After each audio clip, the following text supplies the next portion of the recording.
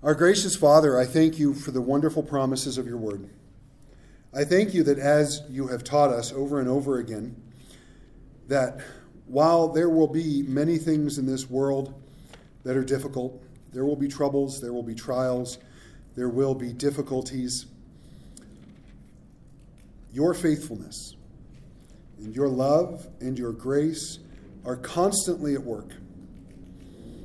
And your call upon our lives and your desires for us don't change. And as we begin a brand new year of 2024, I thank you that we got through 2023. I am so glad to see that year in the rearview mirror, Lord.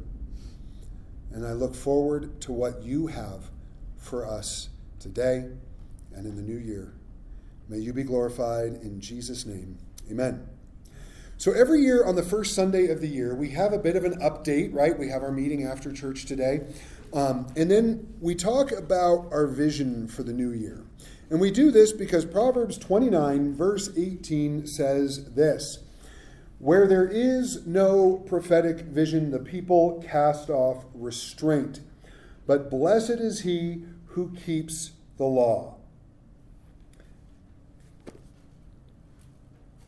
Simply put, we need God-directed vision and direction in our lives and in our church and for our families and for our community, so we have his path to walk before us.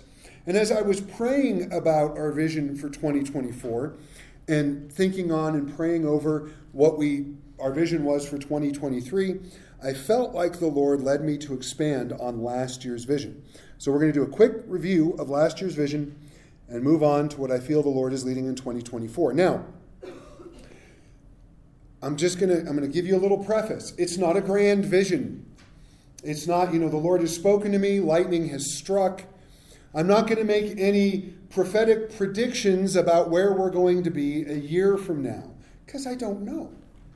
I mean, if we're really honest, I don't know what I'm going to do tomorrow. I have ideas, but who knows? That's up to God. Well, he'll do whatever he wants to do. I will be very honest. When we began 2023, I did not expect that year. Not even a little. So moving into 2024, I am cautiously optimistic. But I don't know. And what we're going to talk about today with the fun little acronym I came up with is just what I think the Bible is teaching us to do. And so as we move into 2024, because it's a leap year, last year was PDA, which we'll talk about in a moment. This year we're going to LEAP. So in 2023, our vision and mission was comprised of three things: to share the gospel or invite one person to church per month. That's the P. To spend 1 day per month praying and fasting for revival in our church and awakening in our valley. That was the D. And then engaging in 1 act of service per month inside or outside the church. That was the A. And this year we'll build on those ideas using the acronym LEAP. The L is to love God and love others, right? Pretty simple. The E is to be empowered and equipped. The A is abiding apprenticeship. And the P is passionate participation. There will be a quiz. So if you will make your way up to Mark chapter 10, we'll dive into L. Ooh, I went past it. I was thinking in my mind, Matthew, Mark, Luke, and John, and then I saw Luke, and then I saw John, and realized that. Pages must cooperate. Wow. There we go. Mark chapter 10, and we're going to pick up in verse 28.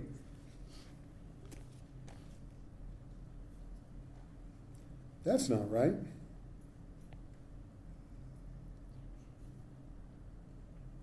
Wow, that's absolutely not right.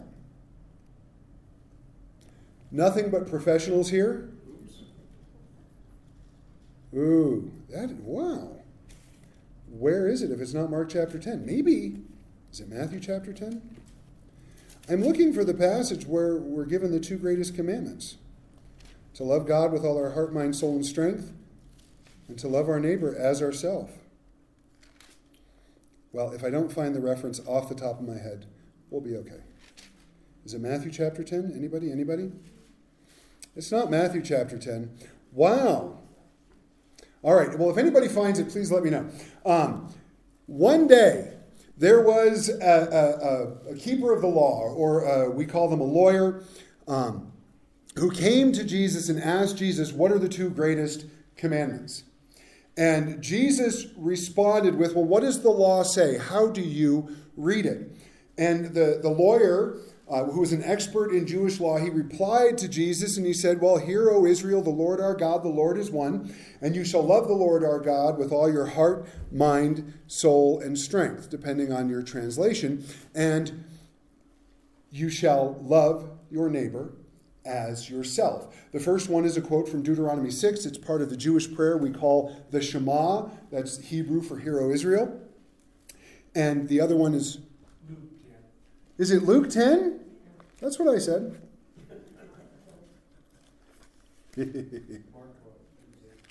Luke 10. Is it verse 28? Or is it earlier?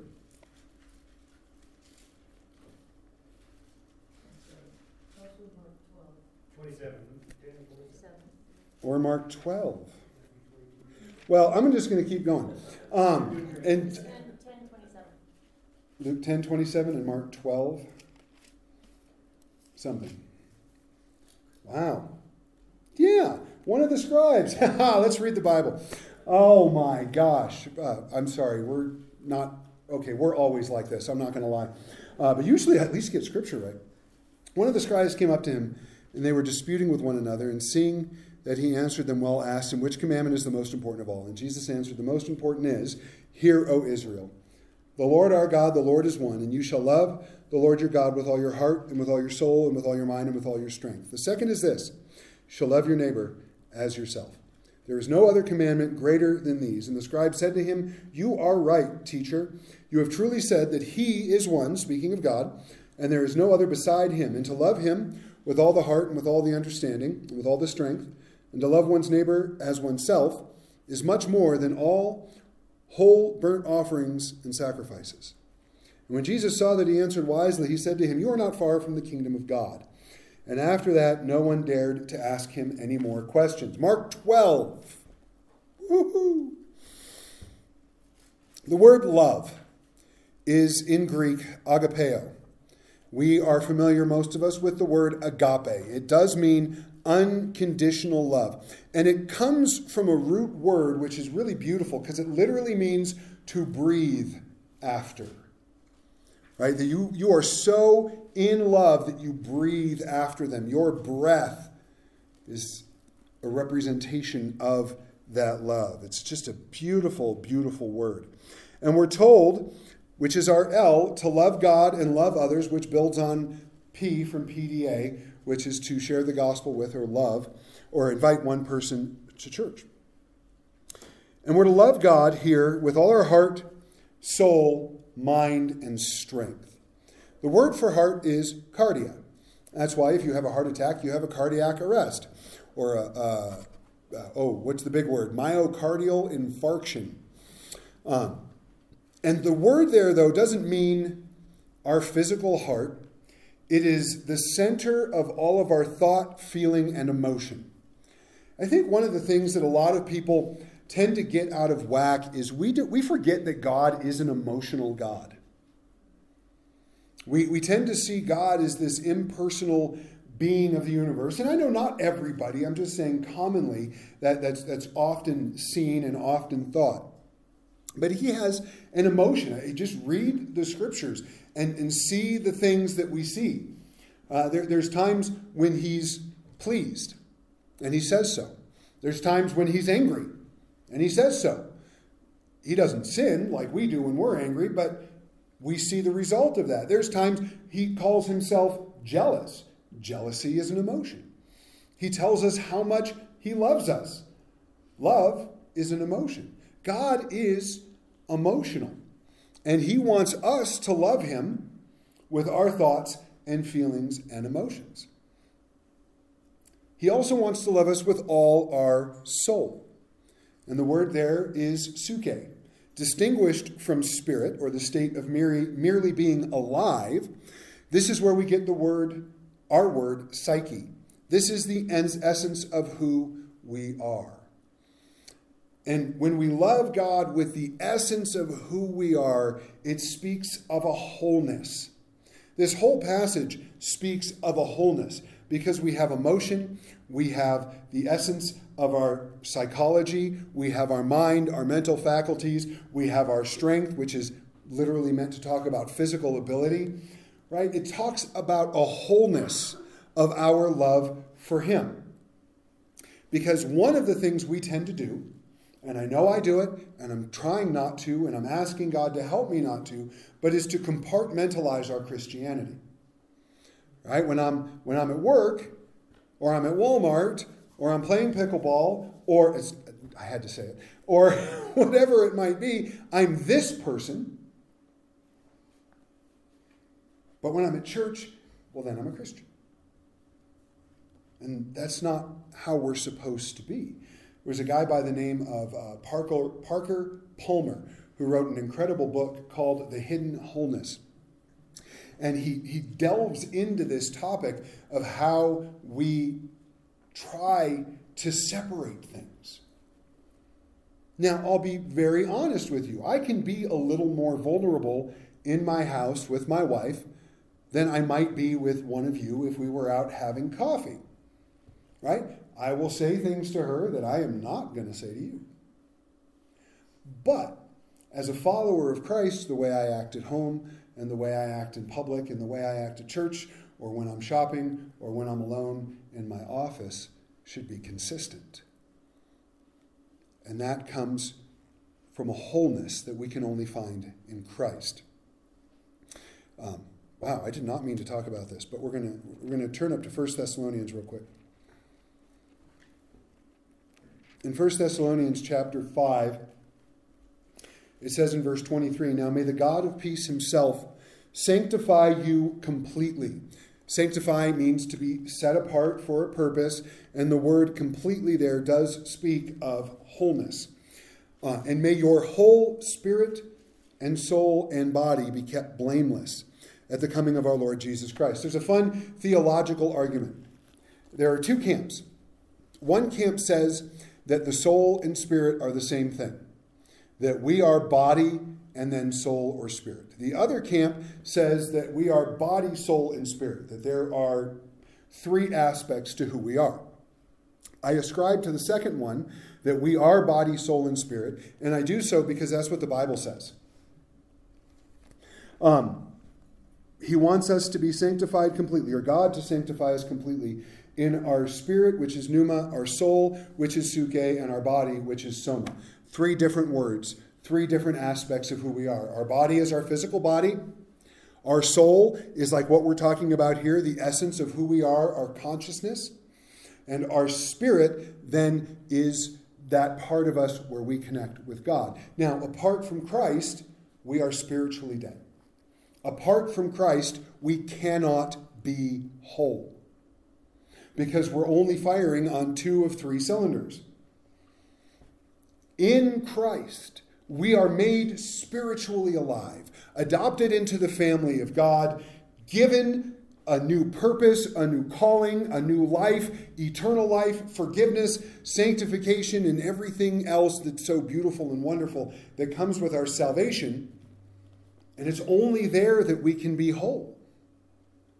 And here, back in Mark chapter 12, we are being called to love him in that wholeness. We don't just love him with part of ourselves. We love him with all that we are. So we love him in heart. I'll go back. We love him in heart. We love him in soul. Then we love him in mind. Dianoia, and it speaks of our mental faculty, our ability to think, know, understand, and imagine. Has anybody ever told you, or have you ever heard somebody say, well, I can't do this faith thing. I'm a person of reason. I'm a person of intellect.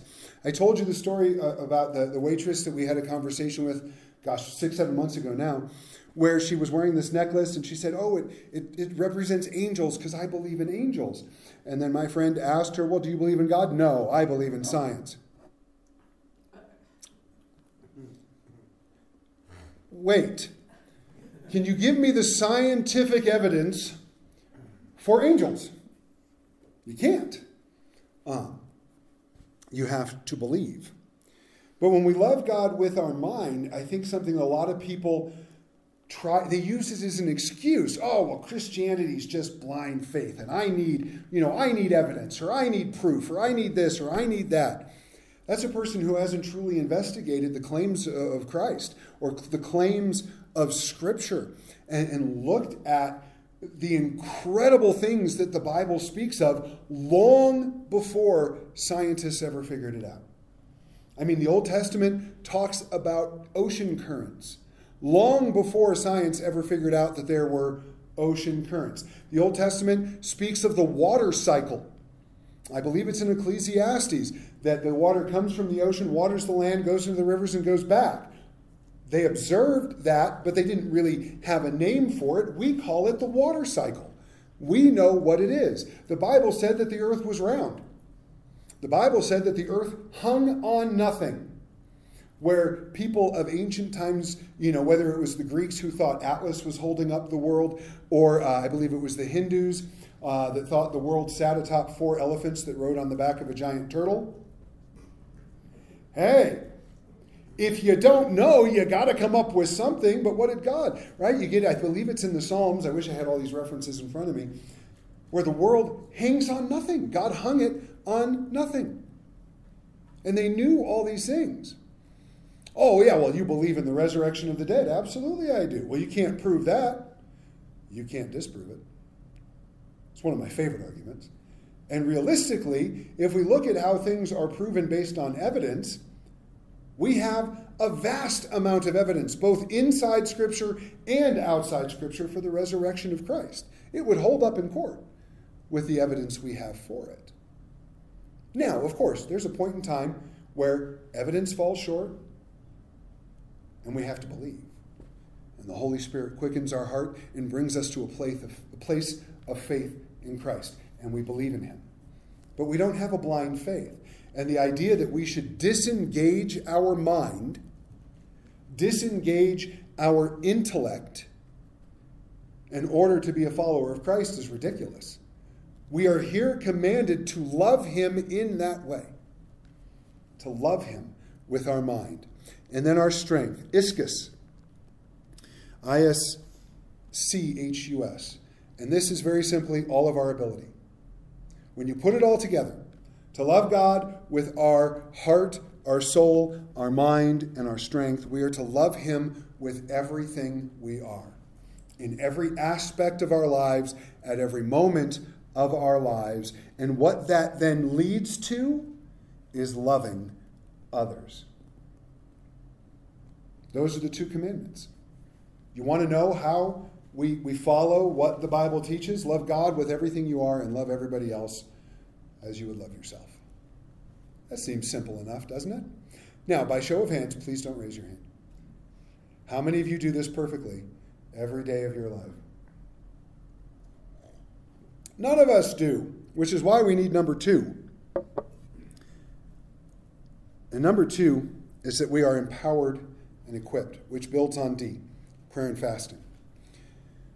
E of LEAP, empowered and equipped. We're called to be empowered and equipped by God through His Word, by the working of His Spirit, and to be equipped in much the same fashion so that we can love Him with all our heart, soul, mind, and strength, and we can love others as ourselves. Colossians chapter 1, verse 9 through 13. And so from the day we heard, we have not ceased to pray for you, asking that you may be filled with the knowledge of His will and all spiritual wisdom and understanding, so as to walk in a manner worthy of the Lord, fully pleasing to Him, bearing fruit in every good work, and increasing in the knowledge of God, being strengthened with all power, according to His glorious might, for all endurance and patience with joy, giving thanks to the Father who has qualified you to share in the inheritance of the saints. He has delivered us from the domain of darkness and transferred us to the kingdom of his beloved Son, in whom we have redemption, the forgiveness of sins. But God is the one who does the strengthening. God is the one who gives the power. God is the one who qualifies us. Ephesians chapter 3, 14 through 19, we have a similar prayer.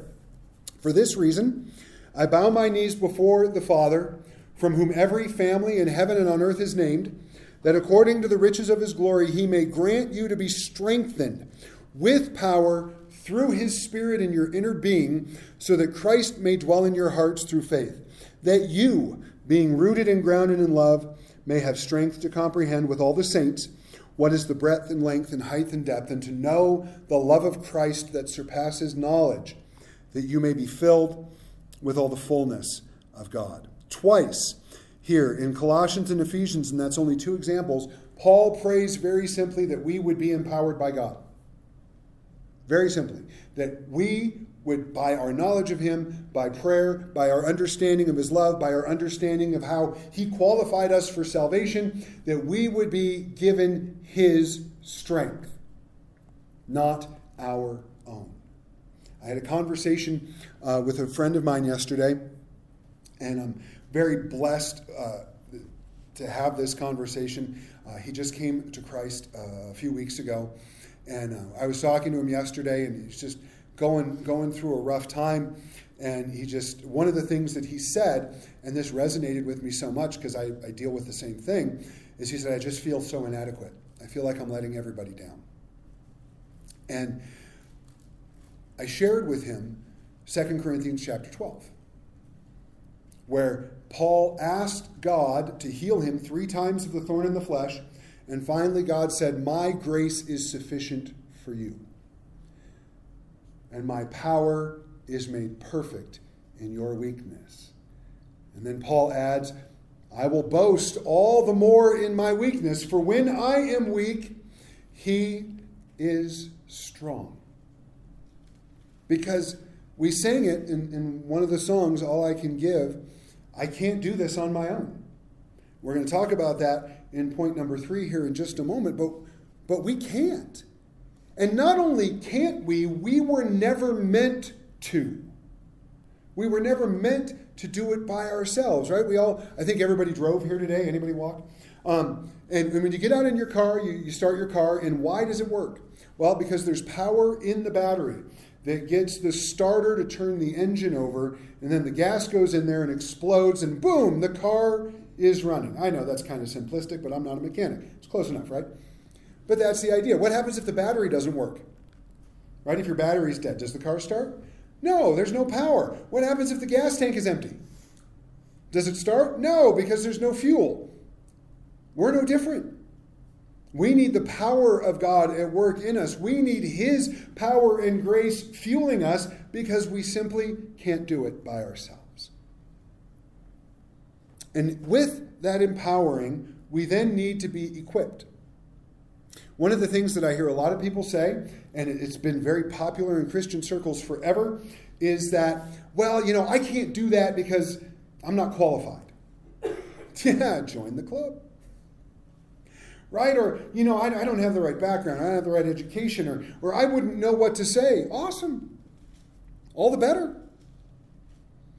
Because the old quip goes, and you know how much I hate cliches, but the old quip goes, God does not call the qualified. He qualifies the called.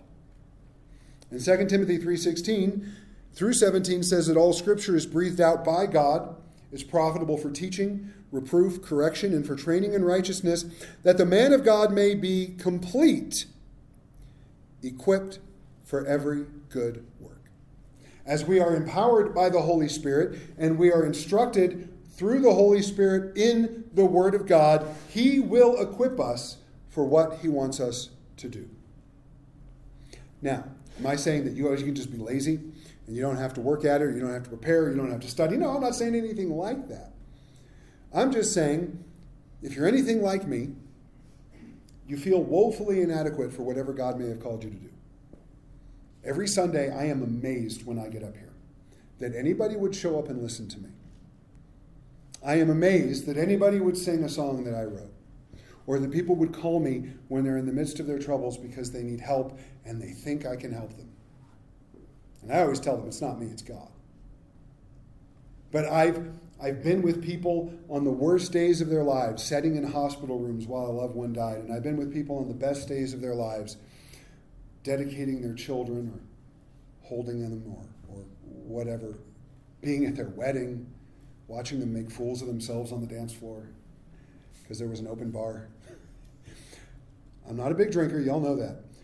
But I love being at weddings with an open bar because the longer the reception goes on, the dumber people get. And it's fun to watch. I don't know about you, it's just fun to watch. But this is the point I'm getting at. If you are waiting to feel ready to do what God has called you to do, you will die waiting. That's all there is to it. However, if you trust in the empowering and equipping of God in your life, then you can step out in faith and trust that He's going to get you to the other side of it. One of the ways we do that, and we're not going to read it, but in Ephesians 4, it talks about how God has given apostles, prophets, evangelists, pastors, and teachers for the equipping of the saints, for the work of the ministry, for the edifying of the body of Christ. One of the reasons we are part of a church community is because we are here to be equipped, to do what God calls us to do out there. Number 3, abiding apprenticeship. And this builds on D again. Prayer and fasting. One day of prayer and fasting. But A is abiding apprenticeship. So now we're going to turn over to John 15. I know this reference is correct. But John 15, and we're going to just read the first 5 verses. I can do it. John chapter 15, starting in verse 1. I am the true vine, and my Father is the vine dresser. Every branch in me that does not bear fruit, He takes away. And every branch that does bear fruit, He prunes, that it may bear more fruit. Already, you are clean because of the word that I have spoken to you. Abide in me, and I in you. As the branch cannot bear fruit by itself, unless it abides in the vine, neither can you unless you abide in me. I am the vine. You are the branches. Whoever abides in me, and I in him, he it is that bears much fruit. For apart from me, you can do nothing. Now, you can continue reading. The next 10 or 12 verses continues on that theme. But what John 15, 1 through 5 describes is the life of abiding apprenticeship. And I've been using that word apprenticeship a lot over the last year and a half. You can blame John Mark Comer because he uses it. The word for disciple in the New Testament that we see throughout the Gospels and other places, or wherever it says, to be a follower of Christ. It's not the idea of like a trailer being pulled behind a truck, but it's the idea of walking alongside as an apprentice with a master. And what does an apprentice do with a master? In Matthew chapter 11, 28, Jesus says, "Come to me, all you who are weary, and I will give you rest." And he says, "Take my yoke upon you and learn from me." That's what it means to be an apprentice. Jesus is our master, and we are following him so that we can learn from him, so that we can be more like him. And that's what it means to abide. The word abide, meno in Greek, it means to stay in a given place, state, relation, or expectancy, to continue, dwell, endure, be present, remain, stand, or tarry. In other words, it means to be there. Right? You abide in your house, which means what? You're there. Maybe you abide in work, if you have a demanding job, and because you're there. When we abide in Christ, it's because we're there. We're with him. We're walking with him. He's at work in our lives. We're watching him, learning from him, listening to him, growing in him. That's what it means to abide. And when we abide, 8 things will happen. And I promise to go through this fairly quickly. When we abide, we will bear fruit. God produces that fruit. We don't produce it, but it shows up in our lives as we are his branches. This is the fruit that the Holy Spirit works out in our lives as we abide in Christ. Now, as we abide in Christ and we bear fruit, we will be pruned. Anybody enjoy that? We had a really fun discussion the other day. We bought all the original Superman movies, right? 78, 80, 83, and then 87, right? Don't ever watch Superman 3 with Richard Pryor. It may be the worst movie that's ever been made. But we watched them all, and we got to this point where we had, you guys know my family, we're just weird like this. We were trying to discuss, well, how does Superman get a haircut? He's Superman, right? You can't cut his hair.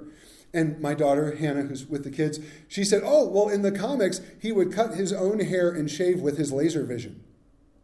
Well, I'm glad somebody thought of it. But Superman couldn't just go get a haircut. We need to be pruned. It's not fun, but as God is at work in our lives, he's going to get rid of those things he wants to get rid of to make us more like Jesus. That's what pruning is. You have a plant, right, and it buds and it blooms and it grows, but then one little branch or one little part dies. What do? You clip it off. Not because you hate the plant, but because you want the plant to be healthy and you want it to continue to grow and you want it to blossom the following year. We're no different. God produces fruit in our lives. We bear it. We're excited to see God at work in our lives, and he comes and he goes, all right, but this thing right here, we got to deal with this. But he deals with it. Then he comes back, right? More fruit. Now we need to deal with this. It's not fun, but it's worth it. When we abide in Christ, we'll bear fruit, we'll be pruned, and we will not do anything on our own, very simply because we can't. This is why we need to be empowered by him.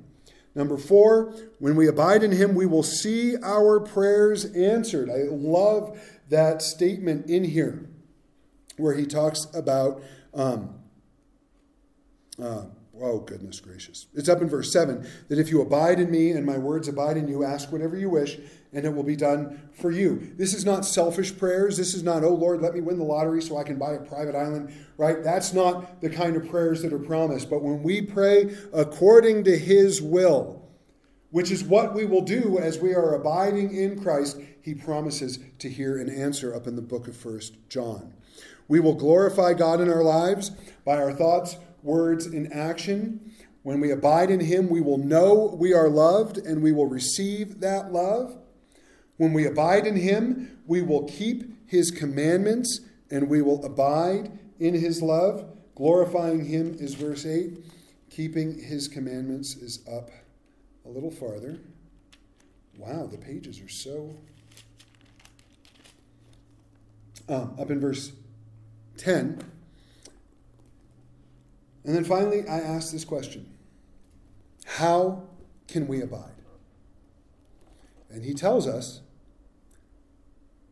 because we are his friends. Verse 13, greater love has no one this, than that someone lay down his life for his friends. And you are my friends if you do what I command you. And what is his command? But to love one another. That phrase there is just so beautiful. In verse 15, he says, no longer do I call you servants, for the servant does not know what the master is doing, but I have called you friends. For all that I have heard from my Father, I have made known to you.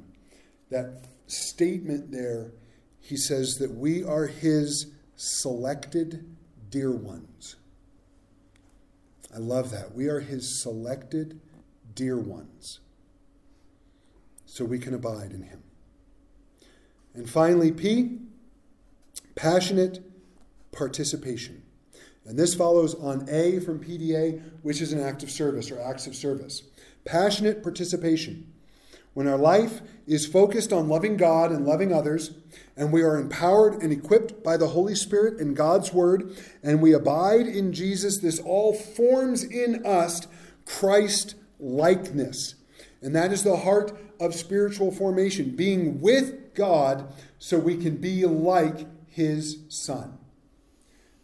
Being with God so we can be like his Son.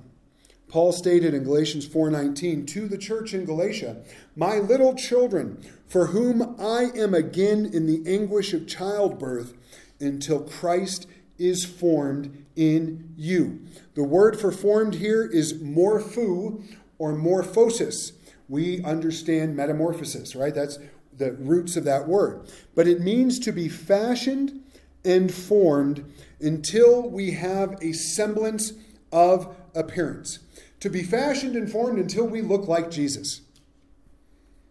God works in us, both to will and to do for his good pleasure, according to Philippians 2:13, and we will start to look more and more like our Master. What a beautiful concept. How did he do that? Well, one of the things Jesus did in loving and serving his Father is Jesus loved and served everyone else. In our Sunday school lesson this morning, there was a statement made, and we talked about it a little bit. But the statement was simply this, that Jesus didn't command people to do all the things we talk about as far as spiritual disciplines. Right? You have a statement where he talks about building our lives upon the rock, which is to hear and do his sayings. But can you find a place where Jesus says, sit down and read your Bible for, 20 minutes every day? Right? He says, when you pray, right? He assumed we would pray, but you don't see a very specific commandment from Jesus to pray X amount of time or to pray this way. He did teach us how. Right? Did you see a place where he commanded us to take a time of silence and solitude before him? But what the statement was simply this. Jesus didn't command us to do these things, but he showed us. He demonstrated it for us and then invites us to follow him. Because if we want our lives to be Christ-like, then we're going to spend time with our Savior so he can do that work in us. Now, it's not going to be perfect. It's not going to be exact. But as he forms, as Christ is formed in us by the work of the Spirit and the Word, we will begin to have a semblance. Right? It'll start to show. People will start to see it in us. And in loving and serving his Father, Jesus loved and served everyone else. Ephesians 2:10. For we are his workmanship, created in Christ Jesus for good works, which God prepared beforehand that we should walk in them. 1 Peter 4:7-11. The end of all things is at hand. Therefore be self-controlled and sober-minded for the sake of your prayers. Above all, keep loving one another earnestly, since love covers a multitude of sin. Show hospitality to one another without grumbling. As each has received a gift, use it to serve one another as good stewards of God's varied grace. So whoever speaks is one who speaks like the oracles of God. Whoever serves is one who serves by the strength that God supplies, in order that in everything God may be glorified through Jesus Christ. To him belong glory and dominion forever and ever. Amen. And there are similar exhortations in other places, like Romans 12 and 1 Corinthians 12-14, and more and more and more. But passionate participation. As we become more like Christ by abiding in him, then we're going to do what he did. And what did he do? He loved his Father, and he loved and served those around him. I say it quite regularly because it's going to look different for each of us. Right? If you look at me and you think, well, that's ministry. Well, you'd be right, but that's a very narrow view. What I do is my ministry. But this is not all that ministry is. Not even close. Right? Feeding somebody who doesn't have a meal, that's ministry. Talking to your neighbor and offering to pray for them, that's ministry. Mowing their lawn or giving them a ride somewhere, that's ministry. Listening to somebody who's going through difficulty, that's ministry. Using your blinker. I kind of think that's a little bit of ministry, because that's being kind and loving to the people around you. not listening to country music. No, I'm joking. I know some people love country music. But the point I'm getting at is if we do whatever we do for the glory of God, then everything becomes ministry.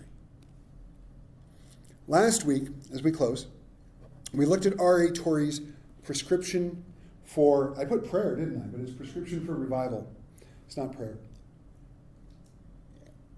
The prescription included being a community that is thoroughly right with God, being a community of prayer, and a community that is willing to go and share the gospel wherever and however God calls us to. If you didn't hear last week, I suggest you go back and listen. Not because it was all that great, just because these build on one another. And I truly believe that we can continue to fill our PDA by God's grace and strength, moving forward or moving toward the revival we spoke about last week as we leap into 2024. I put in my notes, I know how cheesy that sounds. Because when I wrote it, I'm like, I can't say that in public, Lord. But it got the point across, so I left it in. The first step toward loving God is knowing how much he loves you and receiving Christ as Savior. So if there's anybody listening, anybody online, anybody who hears this recording at a later date, and you have not come to know Christ as your Lord and Savior, you do not know that he died on the cross for your sins and rose again, and that whoever calls on the name of the Lord shall be saved, let me know. Get in touch with me. Leave us a comment on Facebook. Send us an email through our website, newsonggunnison.net. But net. Let us know. We would love to help you know Christ. Now for the rest of us. Loving God and loving others, being equipped and empowered, and passionately participating in the work of God in our city, in our church, in our neighborhoods, in our families, this will all come from abiding. Now, this is the wonderful thing about abiding, is that it's not a work, it's a place. We cannot try harder to abide more. You can't do that. Actually, we probably have to try a little less. It's about being with God, following him as our master, learning from him, and resting in the work he wants to do in us. This is one of the reasons that the solitude practice we started in Sunday school this morning is so well timed. And it's not too late if you want to be part of it. I have to order more books. Let me know. I can send you the email so you can get into the group. Because it's about abiding. So what I'm not going to do, right, I'm not going to ask you, how can you abide better? Because that's stupid, right? You can't, all right, so what I'm going to do, I'm going to get up this morning and I'm going to sit on my couch and I'm just going to, until I abide. No, it's not going to work. What I will ask you is if you are abiding. Are you living your life with God? Last week we talked about a beautiful word in Hebrew, hanani. And you can read about it back in Isaiah chapter 6, when God said, who will go for us? And Isaiah responded, here am I, send me. And the word there for here am I is hanani in Hebrew. And what it means is to be present with God and to know that he is present with you. Right? Here I am in this moment in the presence of God, and I know right here in this moment God is with me. And if you struggle with that, as we all do at times, I encourage you to spend time with him and let him remove the things that are keeping you from abiding. That's the pruning that may need to happen for all of us. And maybe it's as simple as putting your phone down or turning off the television or shutting your phone off if you have to, or going out in the woods. Probably not now, it's a little chilly, but you get the picture. So I encourage everyone to participate in the solitude practice. But you can't abide by trying. But it's just by letting go and being with him. And I struggled for years with this. I would read John 15. I would understand what it was telling me. And I kept trying to figure out how I could do it. It's an exercise in futility. It's stomping on the gas as hard as you can when sitting on a sheet of ice. Right? The engine makes a lot of noise. The back end even wiggles a little bit, but do you really go anywhere? Abiding is different. It's about letting everything go and just being in his presence. And I know that sounds, well, that's easy, right? No, no. It's not easy. But just like the pruning, as we work at it, that's the wrong phrase, as we practice it. And we more and more start to understand how we are always in the presence of God. It'll work. It's one of those beautiful mysteries. Don't ask me to explain how it works. I just know that it does. Let's pray. Lord, we give you all the glory for your grace, for your love, and for your mercy. I pray, Father, for each of us that you would give us your grace and your strength so that we can love you with all our heart, mind, soul, and strength, and we can love others as ourselves. I pray, Father, that you would empower us by your Holy Spirit and equip us through your word so that we can become more and more like our Savior, that we would abide in you, learning from you, growing in Christ-likeness, and then we would then passionately participate in what you've called each of us to do. God, we give you all the glory for your Son, Jesus Christ, for our salvation, for the new year, and for everything that you have before us. Because while we may see 2024 as a mystery, you know what you want to do. Help us to rest in your presence and see your work in and through our lives. In Jesus' name, amen.